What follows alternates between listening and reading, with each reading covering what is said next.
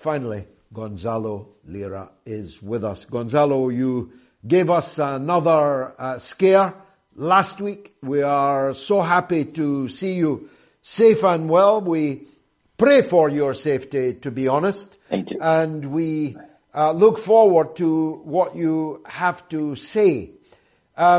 Since we last spoke, the boundary, if you like, or the lines on the map have been seesawing back and forward.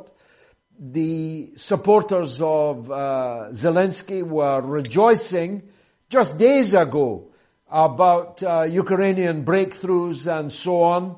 They're not rejoicing now. Tell us how the war has ebbed and flowed from your standpoint. Well, from my standpoint, I'm in Kharkov, in the city of Kharkov. And when was it? September 9th, there was simultaneous strikes by the Russian forces. They hit like about a dozen targets all in one go. And then on Sunday, when we were supposed to speak, they knocked out the lights, and they did it again on Tuesday. It's sort of like to prove a point, but there's also been some shrewd guessing that it might have been to shut down the electrical system in the country so as to slow down the movement of troops and materiel, because the train system works on electricity. And the Zelensky regime does not have the gasoline necessary to move all that equipment on the roads. And so knocking out the electricity sort of like freezes a bit the movement of troops on the side of the Zelensky regime. But those are speculations. Nobody's really sure why Russia on September 9th for the first time hit targets within the city and hit them hard, but just the one go. And then on Sunday last, and then Tuesday again, they knocked out the lights. Nobody's clear why, but I've said this before many times that the Italians are very good at food, and the French are very good at fashion. But the Russians, they're good at war, whatsoever you might think of them. And they don't make a move unless they have a clear plan, a clear priority. They never act impulsively. And so whatever movements they've been doing have been very deliberate. And that includes the offensives that have taken place over the last few weeks that have been, quite frankly, an unmitigated disaster for the Zelensky regime, because the losses are just, they are obscene at this point. There were essentially 3 offensives that took place in the last days of August and into September. This is the famed offensive that the Zelensky regime was saying that they were going to do, that they've been talking about it since April at least, or at least I remember hearing that they were going to do it starting in April, that it would be an August offensive. And the days of August were sliding by and no offensive. And finally, there was an offensive. Now, the rumor that seems to be credible is that Zaluzny, who's the commander-in-chief of the armed forces, was against these offensives because he wanted to husband the resources of the Zelensky regime military and perhaps do an offensive next spring. But Zelensky, for various reasons, especially to show off to his Western sponsors that the war in Ukraine was still a viable business venture, there was a big meeting on September 8th with his American sponsors. And so they launched this offensive, and they were on 3 fronts. From the south, it was in Kherson. Then slightly to the east of Kherson was the Zaporozhye offensive. And then on the eastern edge of the contact line, it was in the Kharkov region. I'm in the city of Kharkov, and the region that was in dispute is approximately 40 kilometers from where I am. And so there were these 3 offensives, and long story short, insofar as Kherson offensive was concerned and the Zaporozhye offensive, it's credibly estimated that over 4,000 Ukrainian soldiers were killed in each of those offensives. That is a total of 8,000 there. In terms of casualties, it's not known, but the typical figure is usually it's 2-to-1 to 3-to-1. So in addition to those 8,000 men killed, likely an approximately 15,000 more troops severely wounded, incapacitated. So that's a loss of at least 23,000 men. And in the Kharkov offensive, well, this has been much vaunted. At the time that it happened, both sides were a little bit hysterical. The Zelensky regime cheerleaders thought that this was a great victory, that this showed that the Russians could be beaten, blah, blah. And on the pro-Russian side, a lot of people also got hysterical and saying, oh, we're losing the war and this is a disaster and whatnot. But, in any large confrontation like this, there are always going to be ebbs and flows, and there are always going to be setbacks and breakthroughs.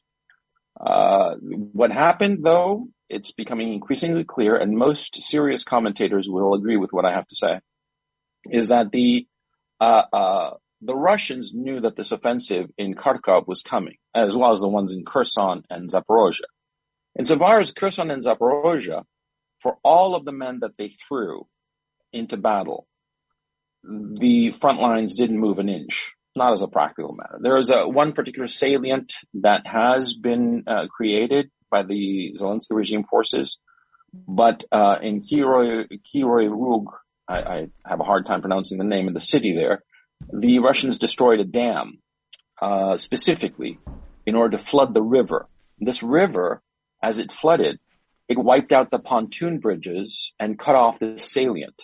And so now the salient doesn't have the possibility of resupply, reinforcements, or retreat. And it's slowly being destroyed right now as we speak. And there are credible estimates of between 3,000 and 7,000 men in that salient.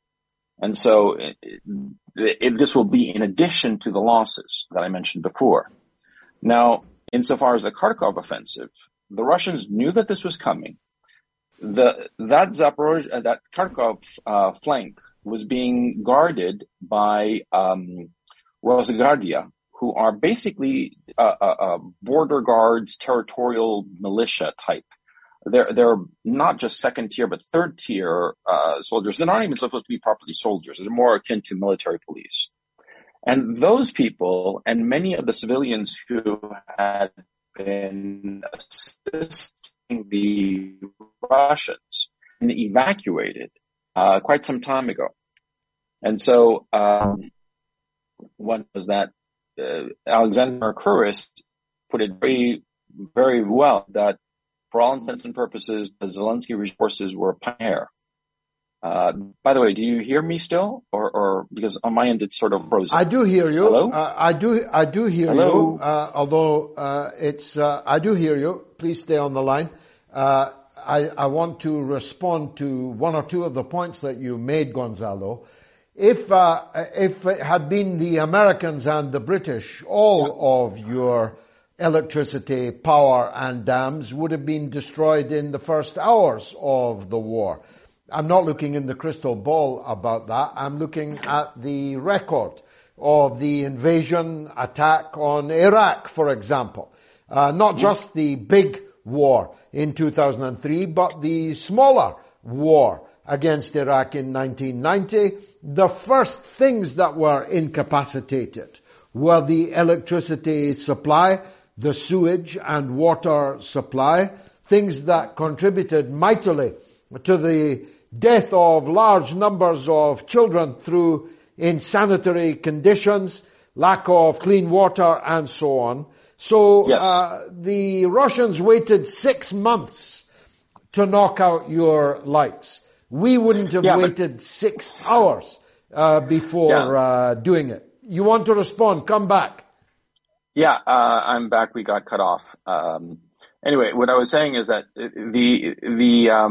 they had a reason to do that, and whatsoever that reason might have been, it's obscure to us. But they have this kind of attack of hitting any kind of civilian infrastructure is always done for a military reason. They destroyed the dam at Kryvyi Rog. And they did it for a specific reason. It was not to flood the city or to prevent the citizens from getting water, but rather so as to flood the river, which would cut off a salient that has emerged in the Kherson offensive. And so the Russians, they always have a clear plan and a clear military goal insofar as any attack that they stage. Now, insofar as the Kharkov offensive, my colleague and friend Alexander Mercouris said it best that the Russians knew that offensive was coming, and there was a great deal of hysteria on both sides claiming that this was a great victory for Ukraine, a great loss for Russia. Looking at it after the fact, it was in fact a very spectacular defeat because over 4,000 men were killed in the Kharkov offensive. Most of them, the vast majority of them, on the Zelensky regime side. Insofar as the Russians were concerned, they knew that this offensive was coming, and they decided that rather than defend this area that had no real military value, they would pull back to the river that was to the east of them, get behind that river to fortified positions that they've already prepared, evacuate both the military personnel and the civilians, and let the Zelensky regime forces walk into this empty territory and pound them with artillery. Because you have to keep in mind that when you are in two defensive lines, when you decide to attack, you have to get out from your defenses and expose yourself. And if you don't have air defense systems or aircraft that can support you, you're going to be exposed to the artillery and the aircraft of your opposition, which is exactly what happened. And so it's estimated, credibly estimated, that in this offensive in Kharkov, the Russians lost just a couple of hundred people, including prisoners of war, whereas the Ukraine side suffered 4,000 dead and likely, but it's not known, but likely an additional 8,000 to 10,000 wounded, incapacitated. So altogether, these three offensives in Kherson, in Zaporozhye, and in Kharkov, they credibly cost the Zelensky regime some 12,000 men and an additional, possibly as high as an additional 24,000 casualties in terms of wounded, incapacitated. This is catastrophic. Even if you look at the most conservative figures, it's likely that they lost about 25,000 men. It's going to be a range, and we'll never really know, but between 25,000 and 36,000 men. That's roughly the expected losses that they suffered. And they didn't gain anything except cow country in the Kharkov region. And so now you mentioned something, Gonzalo, that I was going to raise with you, which is the tension that appears to be emerging between the military leadership in Kiev and the political regime of Zelensky. Now, of course, Poroshenko, the ex-president of Ukraine, who is under criminal indictment by Zelensky, has close ties to the Ukrainian military. And the release of the news, I've actually read the paper, that's how widely it's been released, which indicated the opposition of the military brass to these quite clearly sponsored offensives that were launched by Zelensky. The military brass were very clearly saying they did not want to do this. They wanted to wait until they had the weapons that could reach deep inside Russia, till they had the men and the materiel. It was Zelensky who drove these two highly expensive offensives. Is this pregnant with political change in Kiev? Could we see a military coup in Kiev? That's a good question, and I can't possibly know, to tell you the truth, to be quite frank and upfront about it. And frankly, nobody can really know. That kind of inside baseball kind of minutia of the political machinations between the various factions in Kiev, nobody can really know. And anybody who claims to really know is probably lying. Because all that kind of palace intrigue, you only find out about it long after the fact, long after the conflict is over. What is happening at this time, I don't think it's particularly productive to be very concerned about that, because you're never really going to know. And so I'm very pragmatic in that sense. I don't bother with that kind of inside baseball issue, because there is no way to credibly know. There are rumors that the military was very much against this, that Zaluzhny wanted to wait until the spring of 2023 for any kind of serious offensive. But now that this offensive has happened, rather than doing the sensible thing, which would have been, okay, we scored a victory, let's see about negotiating a ceasefire with the Russians, they're doubling down because they're believing their own public relations. They're believing their own baloney. And what they want to do is another offensive. Now, if the Zelensky regime keeps on having these victorious offensives, they're going to wind up losing the whole war because no army can sustain this level of casualties. I mean, this is the key issue, that the number of dead and wounded incapacitated is astronomical. You have to understand here, in these three offensives, you lost for sure at least 10,000 men. This is for sure. And the likely number is closer to 12. And in terms of the wounded, you've got another 20,000 that you lost. Altogether, you're talking 30,000 men who are out of commission. That is the size of a decent-sized stadium.